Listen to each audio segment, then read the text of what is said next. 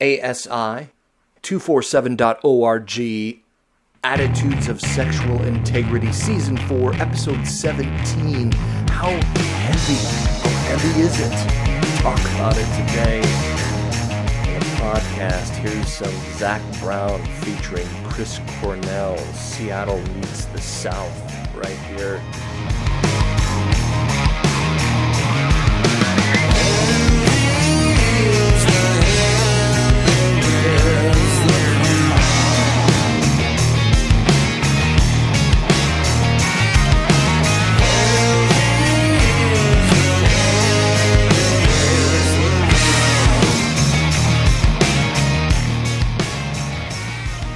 That song had me thinking about this idea or this attitude or this coping mechanism that said that I am the captain of my own ship, that I am the only one who wears the crown, right? That I am the one who is the master of my fate. Ever felt like that? Like you have to be the king or queen of your own little kingdom and run around with a smile on your face. I'm fine.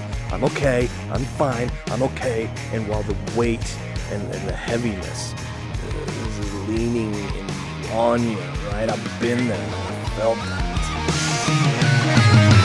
It's a lifelong expedition, second guessing your decisions, trying to find out what's been missing. Hey, just keep on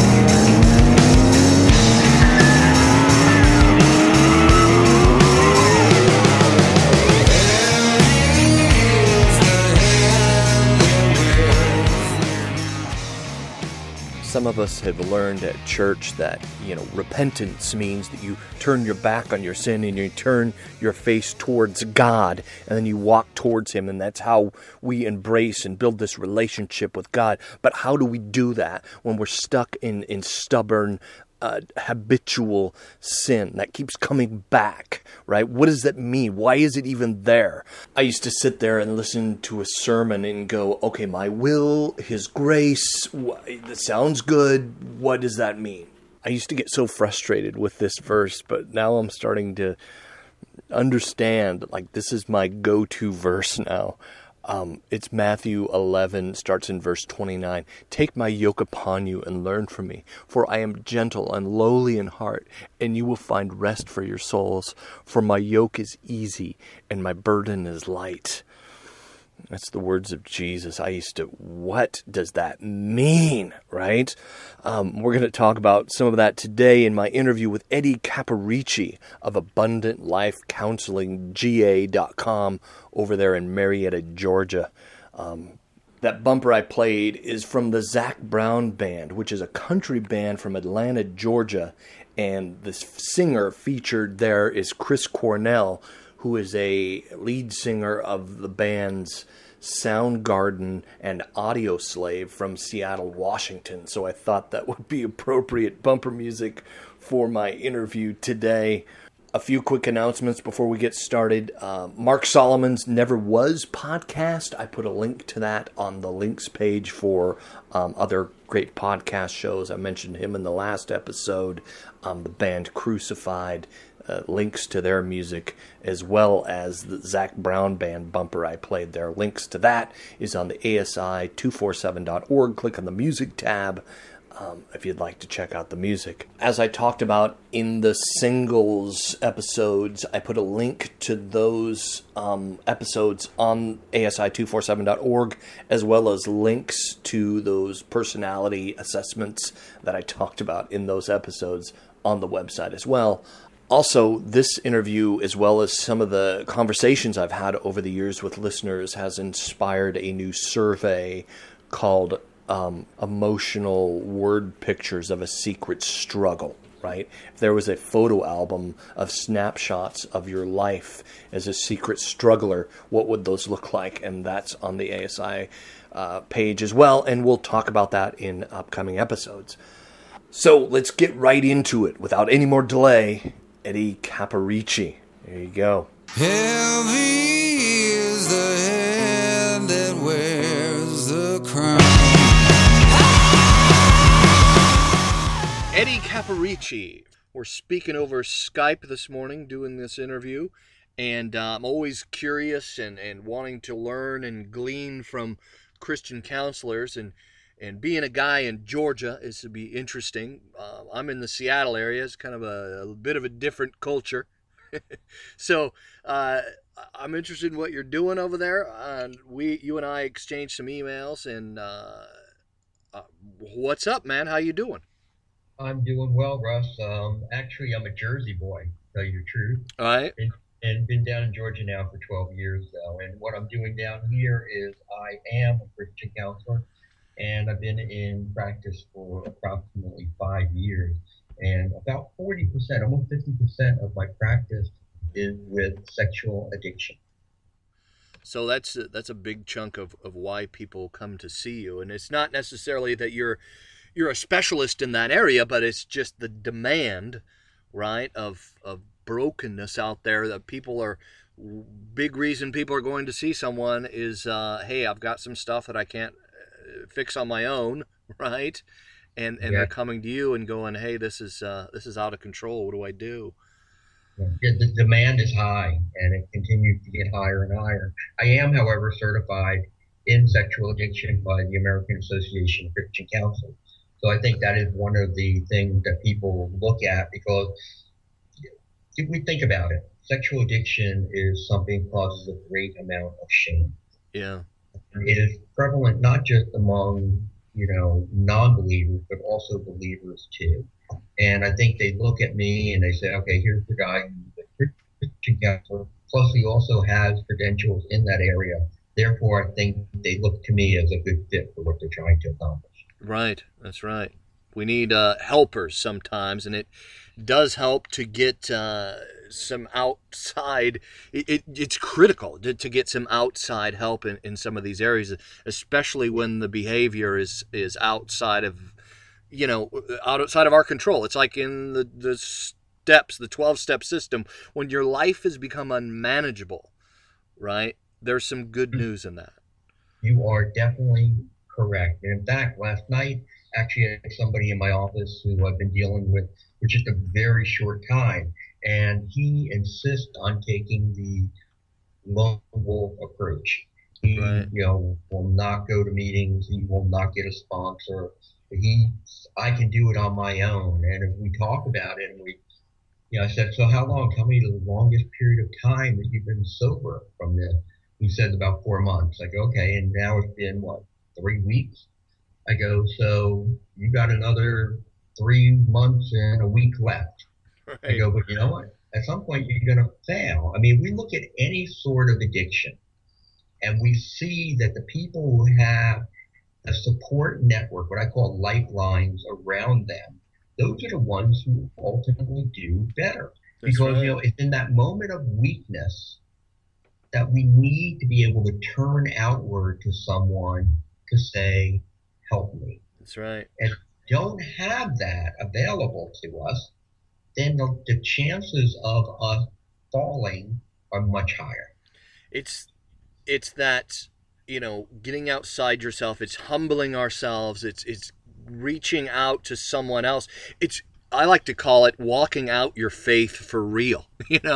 Like we can show up at church and we can read our Bible and we can do all the Christian things, but if you're not gathering in a community of faith with people who are really living this thing out for real, I mean, you see that in recovery groups, man. You see people just reaching out to God. You see people reaching, faith levels where things are changing and in their behavior, and that's beautiful. But you're right, it doesn't man, I just pray that people would hear that lone wolf kind of, I can do this on my own.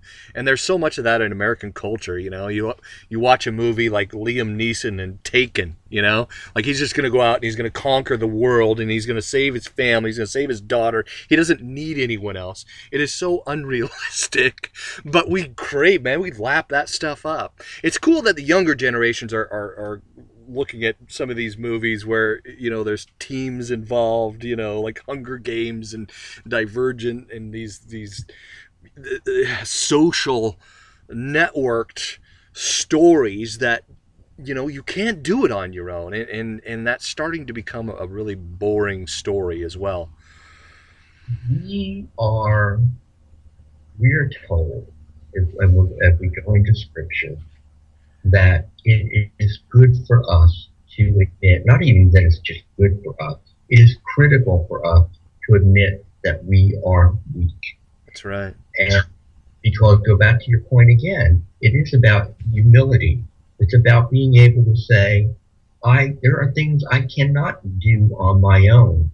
And again, in our weakness, God is strong. And God gives us those resources. He gives us those outside people to be able to help nurture us. Right. Because that's what it comes down to. When we find that someone is about to fall, it's because they became drained. Right. They are now depleted. There's all the pressures of the world, the pressures of trying to deal with their addiction, the crisis with wife or the girlfriend, the job situation, and they are just drained. And as I tell my client, when you're drained, bad things happen. That's right. Amen. So we need to be replenished. And how do we get replenished? We get replenished when we turn to God for his sense of, unconditional love and significance, saying to us, you know what, you are accepted, you're wanted, you're desired, and I give that to you. But we also need to turn to it from the worldly side, for those people who are going to nurture us, those healthy people who are going to give us that same sort of sense of, I love you, I accept you, I desire you, I want you, you're a good person. We get it from both sides. When we're feeling replenished, then we're most likely not going to wind up acting out. That's right. Amen. So, hey, Eddie, I wanted to get into your story a little bit. We were chatting on the email about the survey page that I have on the website, and having folks fill out some of these surveys is going to get inside, the heart a little bit. And one thing I know about a lot of counselors, and I have friends who are, pastors and counselors, and some of you are a messed up bunch. Like, you have a past that has kind of compelled you to seek out this kind of work. Like some of the counselors I know, like, they've seen real heart change in their own lives, and they're like, man, I want to share this. Like, I have a new definition of love. I have this relationship with Christ that's not out of a book of theology or doctrine. It's real. It's heart level, impacting.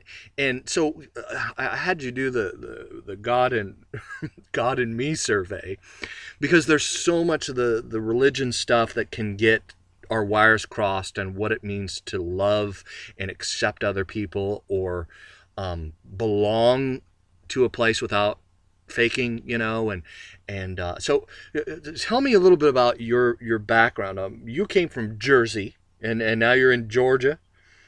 Yes. Again, it's a fairly long story. I'm going to try to keep it really, really short. All right. I spent 25 years in the corporate world. I was a marketing and advertising executive, working in major advertising agencies in New York area, as well as then coming down here in Atlanta 12 years ago to take on a job to help to run an agency here. At least that's what I thought I was doing. Right. That's not the case. What happened was God brought me down here. Having been raised a Catholic, my wife a Baptist, when we came down here, she said, you know what, I really want to try maybe a different kind of church as opposed to going to the Catholic church, but I really feel like that you could grow more. Right. You know what? I knew God. I knew Jesus. that was it. That was about the extent of it. You Right. know, I was, one of those more what I call passive, Christians. I would go to church, throw my money in the plate, and I would be done.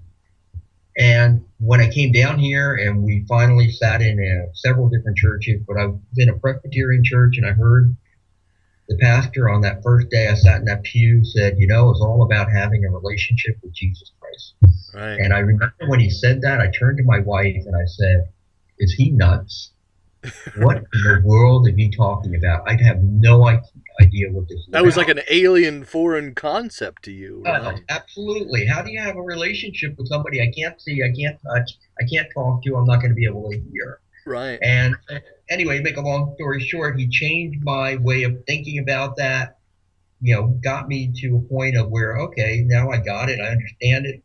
I'd never read the Bible before, and started a journey where I read the Bible 4 times over 2 years, period. Wow. So had all this great knowledge of God, but still the heart wasn't changing. But what happened was God started to put this sense of a void in me, which I think I always had. This sense of, something just not complete. Right. Here I was, very successful, had, making money, had a good job, had prestige, beautiful wife, great family, great, everything I could ever imagine.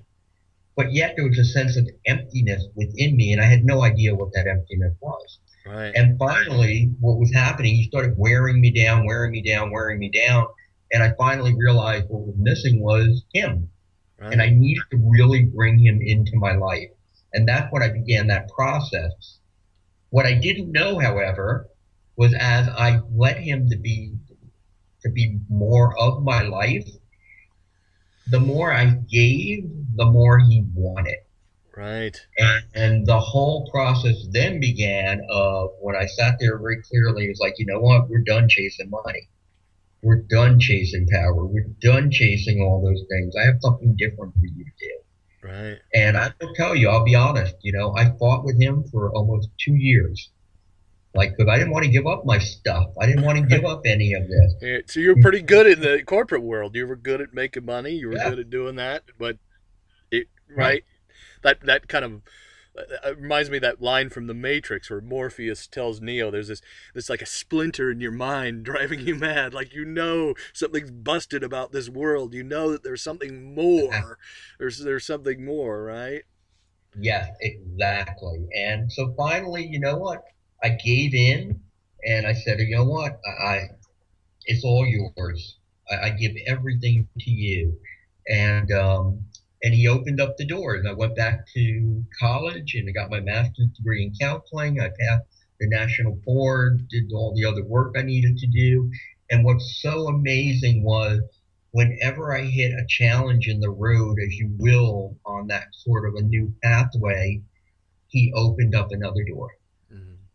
Every time. It was just like clockwork. And even now, I see anywhere between 25 and 30 people a week when most counselors are averaging between 10 and 15. Right. And that is all because of God. It's not because I'm a better counselor, but it's because he has blessed this ministry, and he's been able to trust me with these people that he brings into my life. So that kind of gives you my overall story. But yeah, I was kind of broken. I was just focused on the wealth and on the power. That's all I cared about.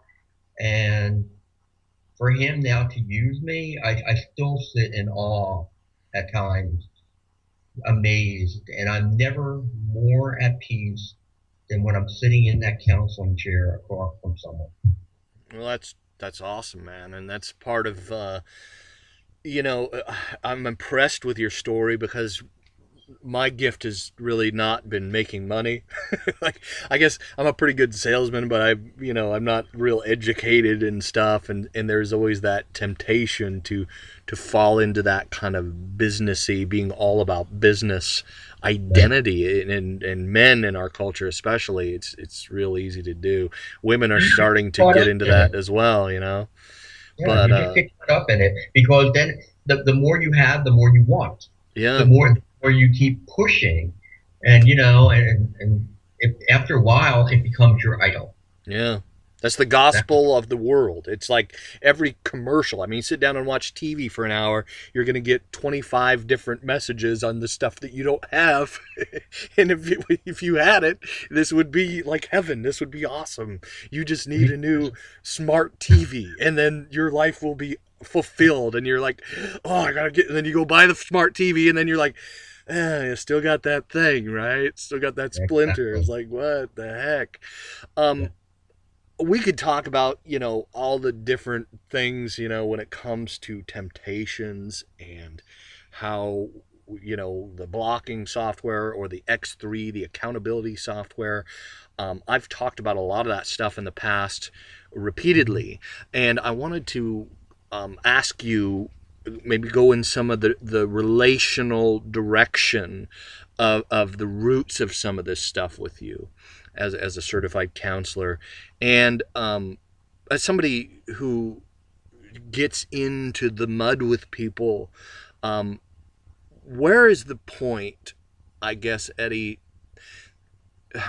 Say somebody he comes in and he's frustrated because he seems to be doing all the right things up here on the surface. Like he's got 3 accountability partners at his church, and he's got, the software on his devices, and he's doing all these things. He's bouncing his eyes or, watching his thought life, but he still keeps falling into the habitual habit.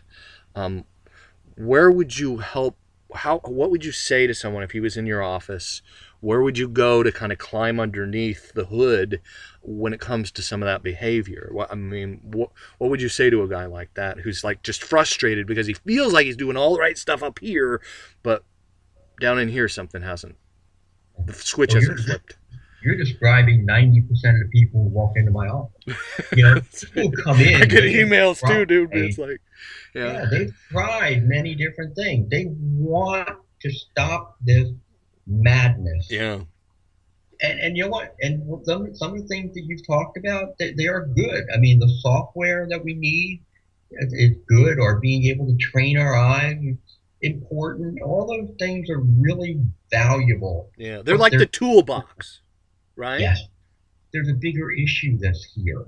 Because sexual addiction, like most other addictions, is rarely about the sex itself.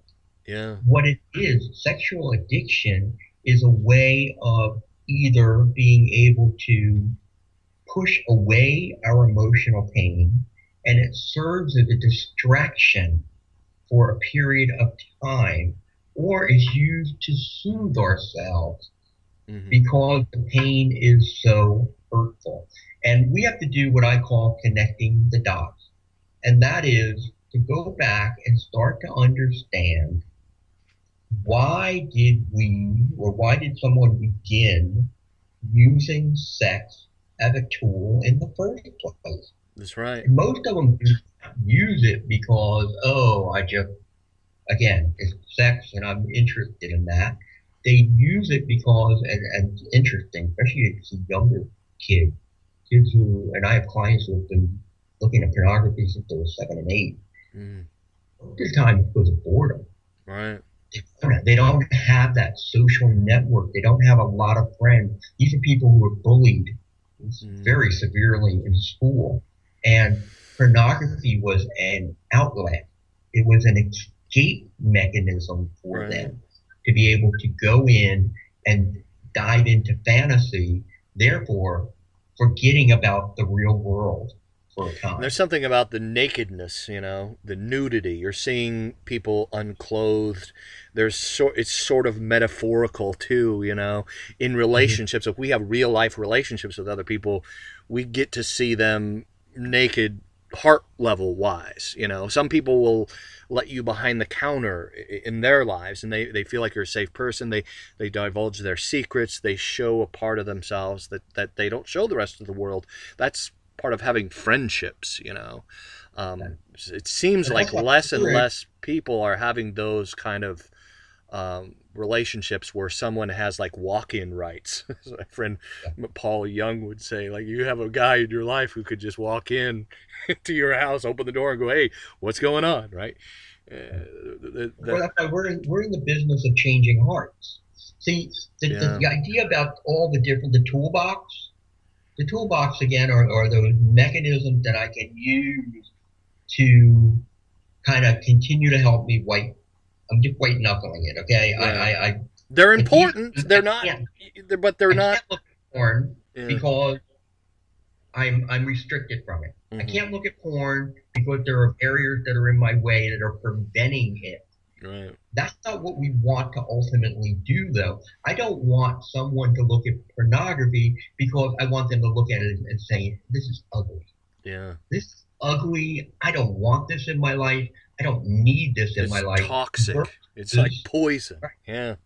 Exactly, like poison versus, oh, I'm not doing it because there are limitations that prevent me from using it. Yeah, or my wife doesn't like it, or my girlfriend, or whatever. That's why I'm not doing it. And it's got to be something deeper. There's got to be a deeper meaning and reason why you don't look at porn than that, right? Yeah. Here's something I've noticed, Eddie, and maybe maybe you've seen this too.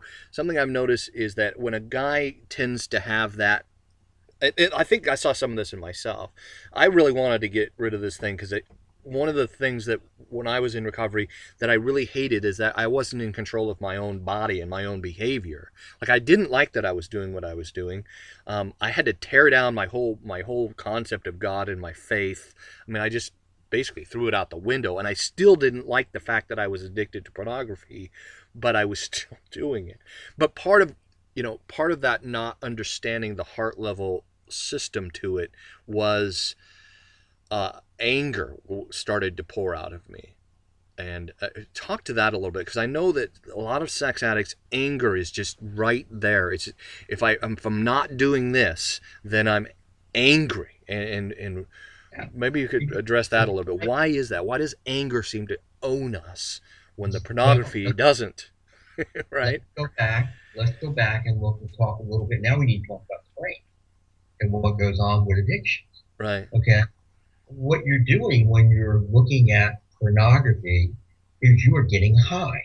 Yeah. We're taking our dopamine and serotonin levels and we are elevating them. We're spiking them. That's right. Yeah. So therefore, what we're doing every time we look at pornography, we're getting a shot of almost what's equivalent to morphine. Right. So now stop. Just stop. Well, what happens? You're depriving the brain of what it's been used to, right. What it's been trained to. And what's going to happen? You're going to start feeling agitated. Mm-hmm. You're going to start feeling angry. You're going to start feeling frustrated. And most addicts don't realize what it's about, that the fact is you're changing the brain chemistry. And that's why we try to shut the brain down from any type of sexual stimulation for 90 days, because what we're trying to do is reboot it. Right. We're trying to get it to a point where, we detoxing it so that, now guess what? I'm better. I don't need that hit every. Yes. There's something about that 90-day window, right? That's the neurological part that once you get over that, it's like I've been on the Atkins diet, and one of the things they talk about in the Atkins diet is just do less than 30 carbohydrates for 2 weeks. Like you can't have more than 30 carbs a day for a 2-week period, and that is incredibly difficult to do because our bodies are like addicted to sugar. So, but what's weird how once you get over that 2-week period, the cravings start to go away. You're like, why was I just freaking out over wanting a donut so bad? Right? So you're saying the 90-day window is sort of like that with the Atkins diet, right? Like there's a chemical dependency in the mind and in the brain that it takes some discipline to get over that hump. Right. Our brains are resilient. Our brains come back. We'll go back to levels that they were at before, that it was at before we started with our addictions. And that's why it's important that we're detoxing, so that brain starts to understand once again that these inflated levels of serotonin and dopamine that we were injecting on a daily basis, and many times addicts doing it multiple times during the day, it's no longer needed because Right. the brain has gotten this signal of, oh, I need that. Right. No, you don't need it. I just been giving it to you. Now we're going to go without.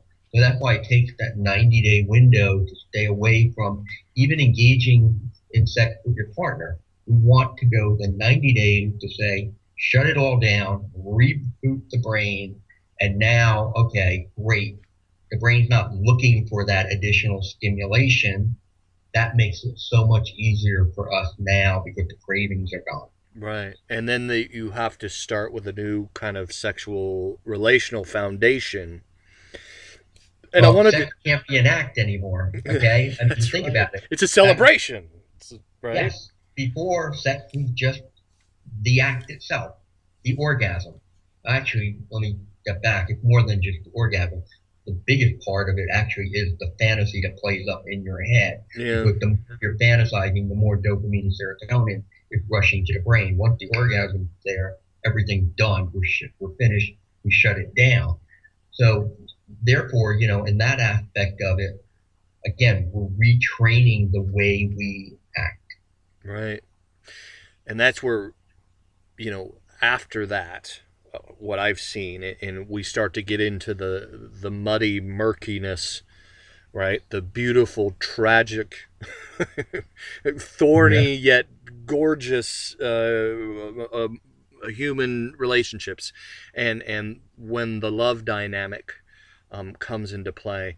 I've been doing some shows on advice for single folks, and it's weird me giving advice to singles, but one of the things I've seen, and it's not just singles, but singles will seek out some of these relationships that can be unhealthy, and part of that is that dynamic with the porn addiction. It's like you said, seeing sex as something I need to get, and so we tend, like guys especially, will tend to seek out a mate that will give them that stimulant over, looking at the heart level aspects of what a relationship should be.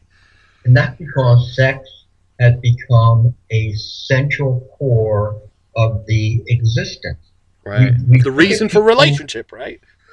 Yes. We look at people who grow up in let's say, an abusive environment or maybe a neglected environment. Mm-hmm.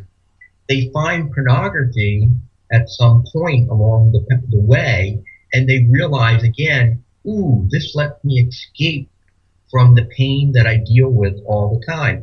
And what we need to do today, and then they take that into their adult world. Mm-hmm. See, the thing is, okay, it served a purpose, although it's not good. It did serve a purpose there, protected them right. in a way from feeling a constant sense of anxiety 24/7. Right. But then they take it into their adult lives, and they're thinking, oh, I still have to continue to practice, even though the pain from back there is no longer, those people aren't hurting them any longer. But guess what? Now they're hurting others. Right. Because of their thing. So what we need to do is be able to walk them back through that pain, because what's going on today in their world as adults, they never learn how to cope with emotional pain. Right. They don't know how to deal with it. So if something becomes painful to them from an emotional perspective, instead of being able to embrace that pain, hold on to it, realize, hey, you know what, this thing isn't going to kill me. Yes, it is discomforting. Yes, it sucks. I hate it. I don't like it. But this is life. Right. Instead of doing that, they run away, jump back into the pornography because it's what they know that they can use as a distraction and also to soothe themselves. So we have to teach them how to be able to cope and manage with emotional pain and distress. Right. And that means going back and looking at what that original emotional pain and distress was and being able to process it, hold it close, deal with it, grieve the lost childhood, push it aside, then let it go. And now as we move into our adult years, as we embrace new emotional pain, which we always will. That's right. That's life. Life is full of conflict and stress. And absolutely. But now what I do is I have the ability and I have the coping skill to be able to manage that pain. Right. I'm not going to run away from it. I'm just going to be able to deal with it like a majority of people can. I don't need that crutch of pornography to get me through. Right. And it's almost like, an example that I was thinking about as you were saying this is, we hear about the bouncing of the eyes, for example, when someone who's not our spouse, if we're married, not drinking that in, not letting the fantasies run. Some of it's also when a conflict comes up and we can resolve that conflict without freaking out, without ignoring it or trying to push it away, even though we know we're going to have to deal with it. Like, I was a horrible procrastinator for years. I'm still not the greatest at solving things right away, but I'm getting better at it. And that's because some of the skills that I learned as a new way of doing life, as a new way of doing stress and conflict, and when the things that I don't like come up in my life, I can take it on a situation by situation basis instead of letting the whole thing just run together like an emotional disaster. Right. Well, but again, if we look at people who suffer from sexual addiction, it's not uncommon for them to have difficulty in managing conflict in their life.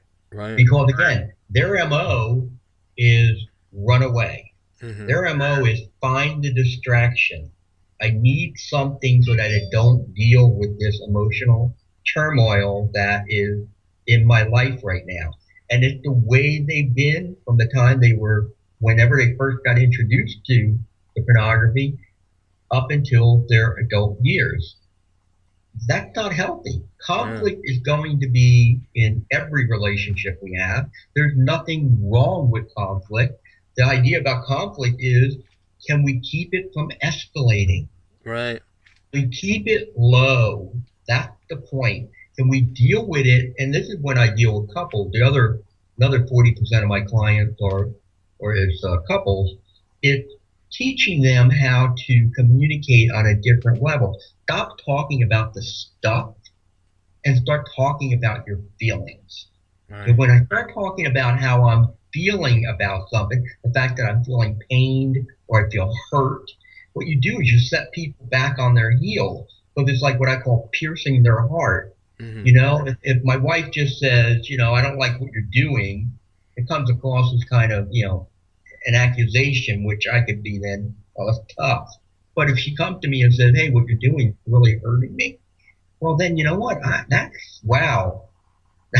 Right. Wow. That's going to resonate with me because the last thing I want to do is hurt her. Right. So therefore, now I'm thinking much differently. Right.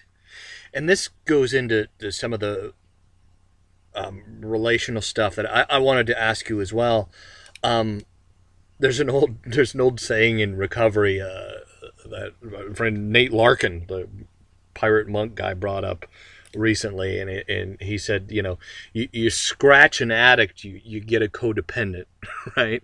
Like codependency is something that we as people who struggle with unwanted behavior, it's one of those relational things that maybe we learned in the past, or maybe it just kind of grew on us because of, like you said, neglect. Here's someone who loves me. This person becomes like ultimate, right? And they have to satisfy that thing in me that craves love. How do you handle someone who is in one of those kind of toxic situations where their spouse or their girlfriend or boyfriend is their everything? I mean, where do you go with a situation like that? I mean, some people are in just abusive situations. I mean, I've talked to guys who, I don't know if it's not that they're demonizing their wives, but they just see them as, I have to hide from her. I have to put on this face. I have to put up this facade because if I don't, then she won't love me. I've always talked about confession, it's one of those things like, I don't know what's going to happen in the future. You know, it like, again, like the Matrix. I didn't come here to tell you how this is going to end. I came here to tell you how it's going to begin. So speak to that a little bit. What this is the scary, murky territory of getting into those codependency kind of situations. What would you say to someone who's like really feels like that's their feelings? If they were to tell you their feelings, they would honestly say, I can't live without this person. What do I do, Eddie? The first thing we do is we help people understand that we all love differently. That we have limitations. We have limitations in how much I can give in the way of emotional intimacy and how much I can receive. Right. Some are big in being able to give. What you're talking about there, that person who says, I just can't, I'll die. I'll just die if I lose him. So therefore, while I don't like the pornography, I allow it to happen. Right. Then it becomes the question of, okay, so why are you so needy? Why is it that you feel that your worth, your value has to come through a relationship with another person as opposed to just you yourself? And then we go back and we look, and once again, we are going to find littered along the way a bunch of emotional turmoil, pain, destruction, hurt, abuse, neglect that drove this person to believe I'm here to serve others, whether I get anything back or not, which in a way is a Christ-like attitude, but I'll also put up with abuse. I'll put up with neglect. I'll be a doormat. And as Christians, there's nowhere that is put that we should be in our serving being doormat to anyone. That's right. So people have to understand that, as I tell my clients all the time, we go back because I want to know why I do the things I do. Right. Because if I understand why I do the things I do, I am more likely to be able to change. Why is it that I think the way I think? If I understand that, then I'm more likely to be able to change the way I think. Why is it that I feel the way I feel? If I understand that, I'm more likely to be able to change the way I feel.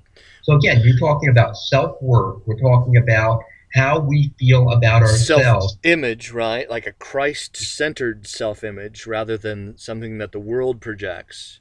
Right. But there are so many people who don't have that Christ-centered self-image. Even people in the church, right? I mean, even religious people, because one of those things, like I've heard people use like carry your cross as a way to bolster codependency.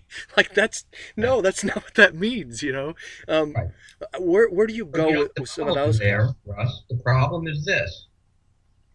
Many people do not see themselves the way God sees them. Okay? They think, and they're like, I don't know I know how God sees me. God sees me as this wretched person. God sees me as this shameful person. God sees me as this very broken, miserable person. And God would want nothing to do with me. Okay? Right. But that's not true. That's not the way God sees us. See, what we're right. doing, we're projecting the way we feel about ourselves onto God. That's right. That's what we're doing. We're projecting the negativity we have about us. We're projecting it on God and saying, oh, that's the way God feels about me. Once we start to really understand the depth of God's love, and that's why I love Romans 5:5. I mean, it is one of my favorite verses, although I can't still even wrap my hand around it. And the fact that through the Holy Spirit, that God's love is in my heart. Right. And therefore I should have hope. But it's like, oh my gosh, if God's love is in my heart, how come I'm not oozing this? And more importantly, how come I'm not pushing it out to everybody? And why? It's because we're not tapping into it. Because we're feeling more about our type of love and the fact that we really don't love ourselves. That's right. So we have an internal conflict that's going on. That's true. And we And we have to address that with people so that they understand, once again, and we mentioned it before, our value doesn't come from others. Our value doesn't come from our performance. Our value comes from our relationship with God. That I am the prince of a king. That my wife is the princess of a king. And you know what? If you really believe that, how much more stroking do you need? That's right. It changes your worldview. It changes the way the lenses that you see the relationship and the world through. One of the things that you touched on, and one of the criticisms that I've heard of counseling, right? There's a couple. One of the counselors? That's right. I don't want to go see a counselor because I have to go. Here's one, Eddie. If I go see a counselor, they're going to dredge up my past, and my past is a scary place, and I would rather not live in the past anymore. And I've got this, I want to live a new life without having to delve into the past, and that's where the book The Shack is a great, beautiful example of a guy who had to go back, like the Shack. I was blessed enough to interview Paul Young, the guy that wrote that, and he was saying that the Shack is basically a metaphor for the human heart, that we have to go into that place. It's not that you're going into your past so much as it's that you're going into the deepest part of your heart, and usually that's where the wounds are, that's where the hurt is, that's where you don't bring a lot of people in, right? Yeah. So it's part of it's that, isn't it? It's not that you're trying to make people live in the past. That's not it at all. It's getting into that place, isn't it? Talk about that sacred space a little bit, Eddie. What is it with that is so hard to get folks to look at, to walk into that rusty old shack? It is hard. It's difficult. And you know what? The thing we have to understand as counselors is we can't push people to go there until they're ready to go there. Yeah. So, for example, I have a client now who, again, a very verbally abusive father, and therefore he's a very nervous person. He doubts every decision he ever makes. He's always questioning things. Therefore, he doesn't make a lot of decisions.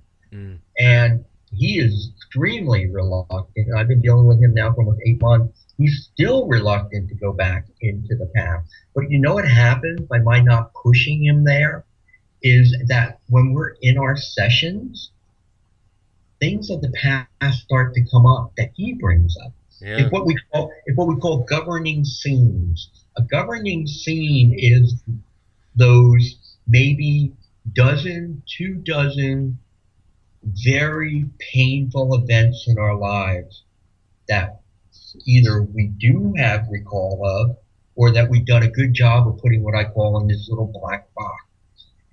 And what will happen is when we really give some thought to it, a governing scene will appear.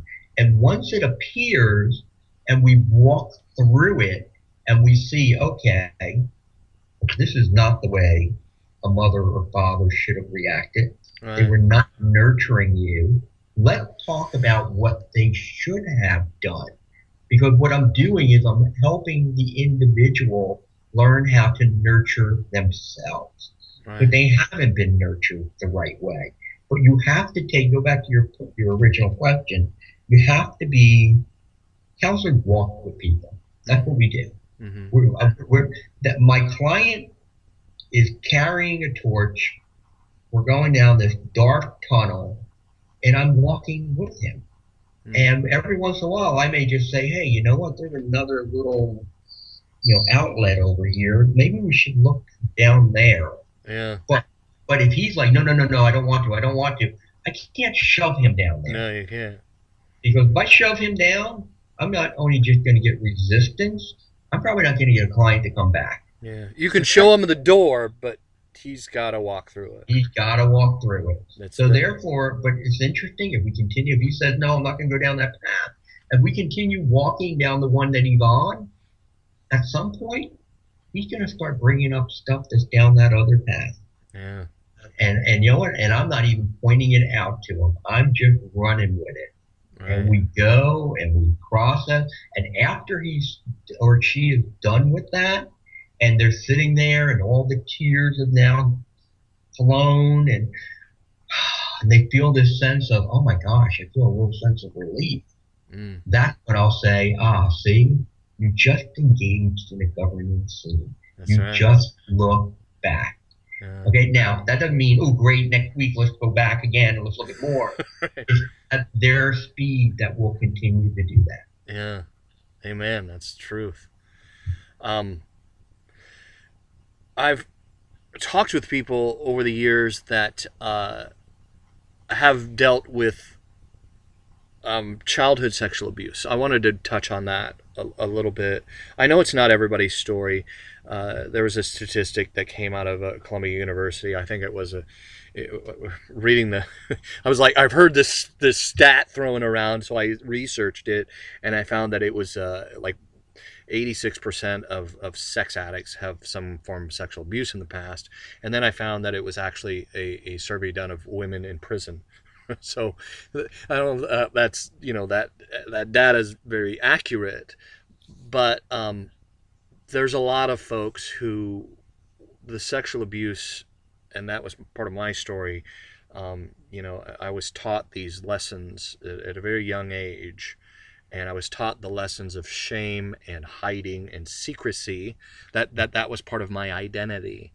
And maybe you could speak to that. There's some folks who, I've noticed on the survey page, there's some people that get up to that point of the survey and then stop because they're not ready yet. And that's okay. Mm-hmm. But what is it about that wound that is so incredibly scary to go into?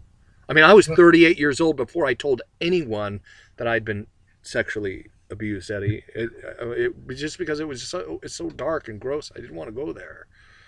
The reason that it becomes so powerful is you have to remember that children are egocentric, which means that they get this sense that they are responsible for things around them. Mm-hmm. They can prevent things from happening, or they can make things happen. Right. In many cases, when a child is sexually abused, and this is another reason for going back and exploring these situations, they take on a sense of guilt. Mm-hmm. Oh, I was responsible. Mm-hmm. It was my fault for what happened. If I didn't wear that little red dress that day, or if I, hadn't led him on by, telling him how, oh, he's such a nice person, none of this would have happened to me. Mm-hmm. And then, especially when we have chronic sexual abuse that happens over the years, the shame builds to a point where, again, they take on the fact that, you know what, this is just who I am. Yeah. It's like they wear something that says, use me. Yeah. On their head. I felt like I had a sign on my back that said "fuck me." Like that was my childhood. I was sexually abused on a couple of different occasions, right? And it was like, I hear what you're saying. It was so shameful. I drank myself into alcohol overdose when I was 16 years old. I died for 2 minutes. Mm-hmm. Stuff like that. Like I was just so ingrained in that shame. I learned the difference between shame and guilt. Like guilt, everyone should, guilt is a healthy emotion. Like if you do something bad, you should feel bad. Like that's just normal, healthy human stuff. But shame is like a cloak that we wear, isn't it? Yep, it is. Shame is one of the most toxic emotions that we'll ever experience. Yeah. And it is something that prevents us from moving on. It as you said, I mean, here you were in your 30s before you were able even to ever tell someone. That goes to show the depth of the ugliness you felt about yourself. Because if I tell someone this, they're immediately going to reject me. They're going to think, oh, there's something ugly about me. And that's the furthest thing from the truth. But again, it goes back to where children are in that period of development, in the brain developing and the personality developing, that they will take this on. I have a client who she had been sexually abused multiple times. And so now she got into a situation where she was trying to trust a man. He took advantage of her. And as she came in to tell the story, at first she told the story about, oh, how bad she was and how she made this happen, blah, blah, blah. As we went on, it came to understand that really he attacked her. Mm-hmm. He didn't do any of this. But what happens is that their mindset is, oh, I am so ugly, so dirty, so bad. It had to be my fault. Yeah. I went back for it. That's what this guy would tell me. Like, you came back for it. Like, I didn't force you to do anything. You wanted it. You got an erection. That's another thing for us guys. You got an erection, so you must have wanted it. And then we start to believe that lie. You know? I mean, that's a big thing about being a Christian, having a Christian worldview. We get to know the difference between lies and the truth. Right. And that was one of those toxic but shame lies. Doesn't break through those lies. Yeah. That's the problem. Shame actually reinforces those lies. Mm-hmm. I mean, those people told those lies, why? To protect themselves, but they knew what they were doing was wrong. Yeah. But that shame that people take on because of the abuse serves as like a cocoon where what they're trying to do, as you said before, they're hiding. Mm-hmm. They're hiding. In that shack is where they are.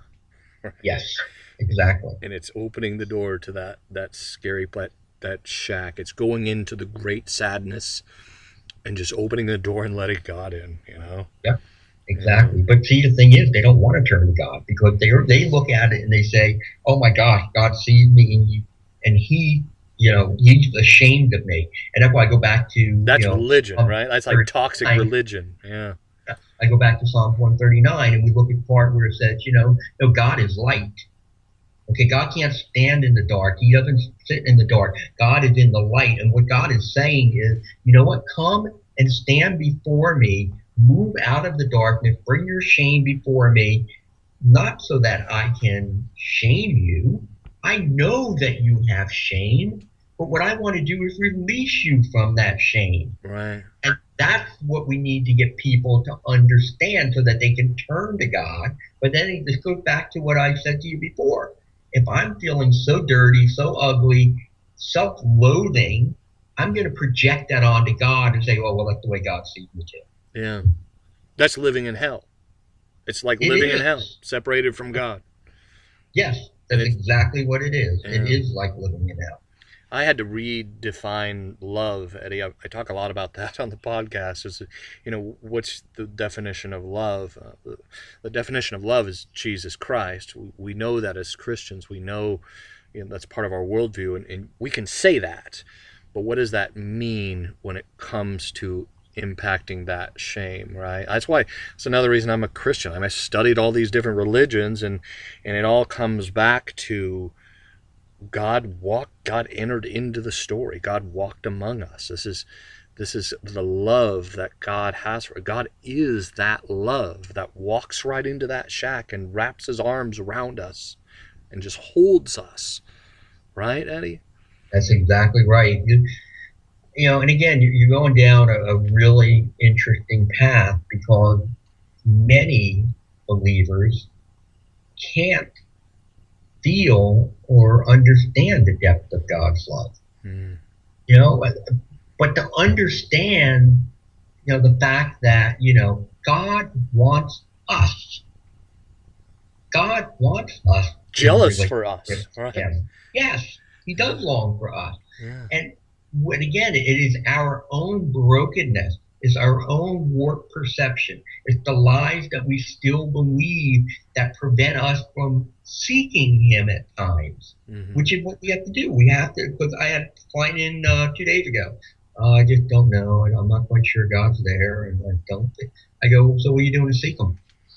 I go, he's in you. He's in you. But what are you doing to seek him? Well, not really anything. Well, I go, he may drop a cinder block on your head to get your attention. He does that every once in a while. But, the easier path is for you to start to seek him. Yeah. Look around at what God is doing in the world around you. Yeah, what See, stirs your affections, right? One thing for me is just going like out into the woods and taking some time alone and maybe bringing a Bible and just being with God, just alone in silence and in solitude, not isolation, but in seeking God in that place, right? go back to shame. What does shame do? Shame isolates us. Yeah, yeah. It does. It doesn't only just isolate us from God. It isolates us from other people. So therefore, while we may engage in a relationship, we will not allow ourselves to be vulnerable. We will not allow ourselves to be open. We will not share to the depth that we're supposed to share because we deem others as unsafe. Right. And that lie has to be busted open, doesn't it? Absolutely. Absolutely. Eddie, thank you so much for being on the podcast, man. I appreciate it. This is all great stuff. Any final words for someone who is the lone wolf out there and they're struggling to, this is making sense to them cognitively, but what would you say to give them a little courage to I will. Well, first I want to say thank you for having me on. It was a lot of fun. I really enjoyed it. What I would tell them is to try to put their fears aside. Although they've been hurt in the past, there's no doubt people have hurt them in the past, that there are people out there who now want to help them. But in order to do that, they have to put the fear aside and understand that, okay, yeah, we're going to go to a place that is we're going to take that cesspool and we're going to shake it up a little bit.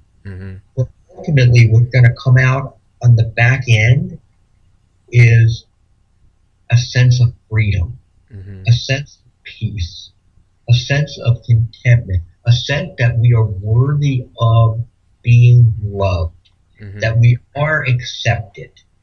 That's what you need to look at. What can I be ultimately? Stop looking at yourself of where you are now. Right. But there is hope.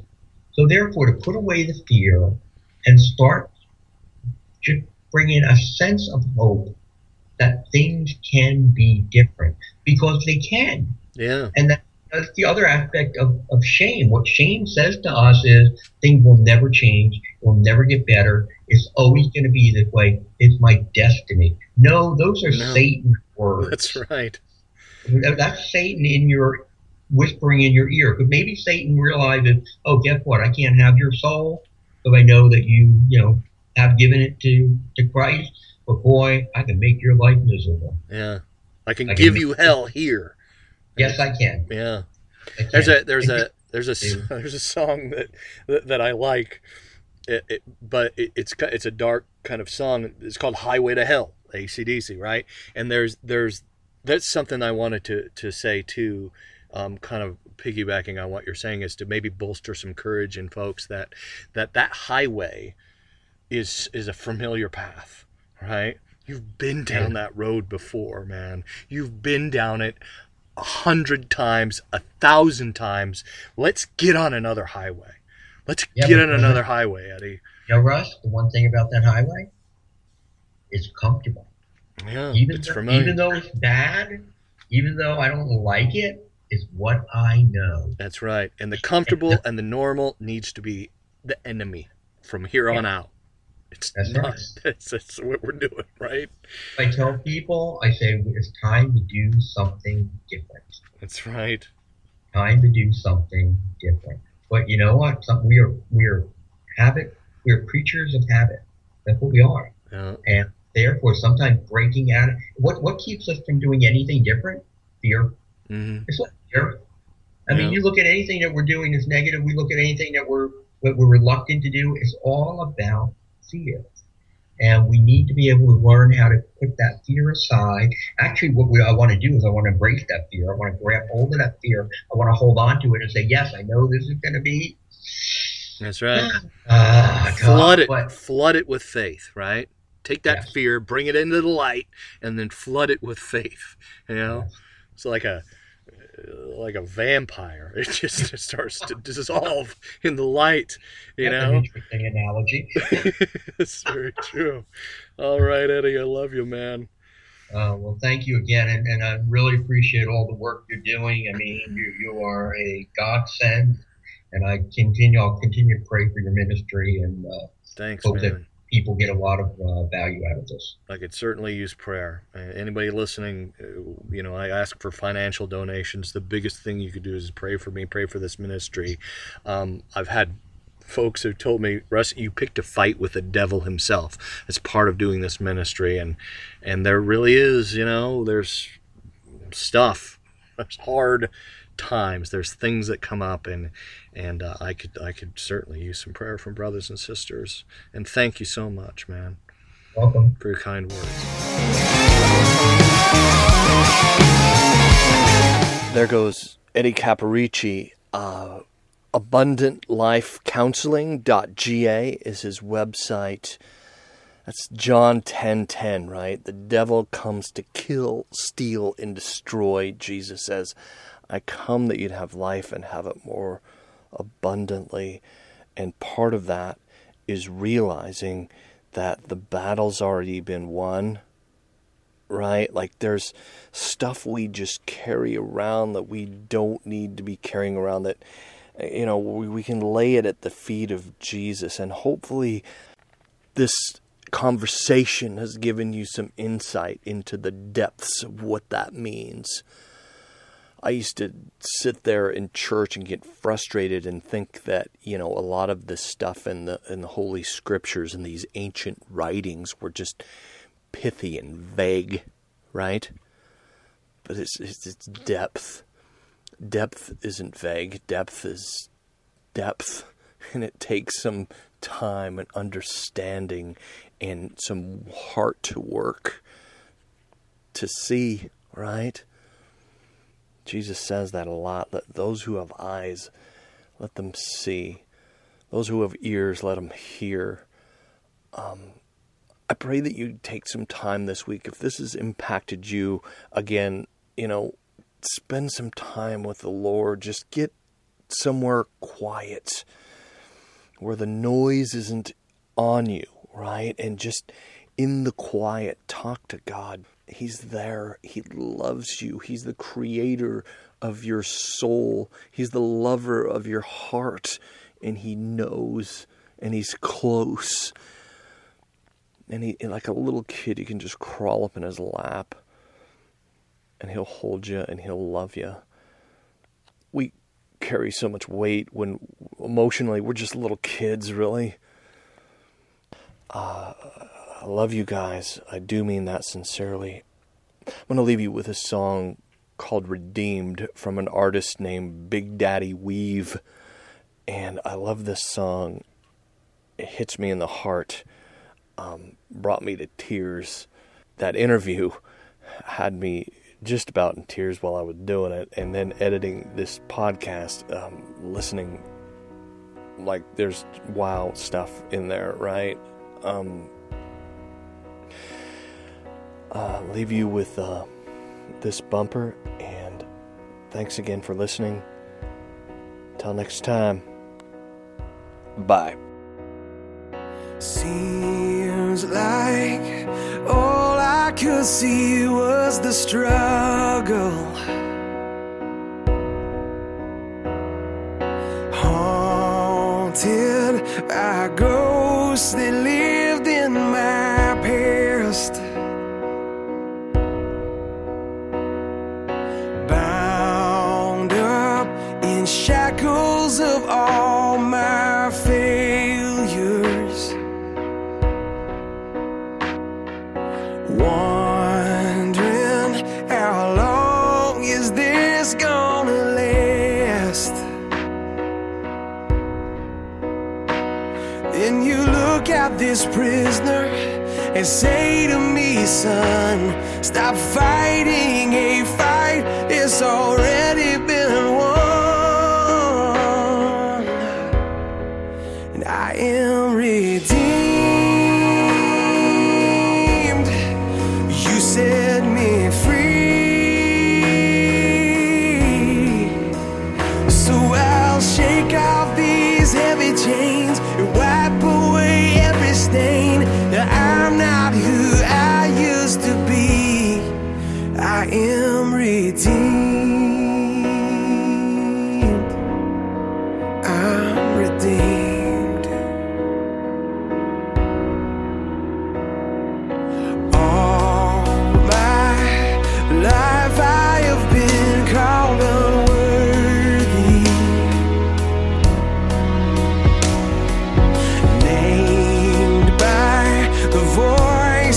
shame.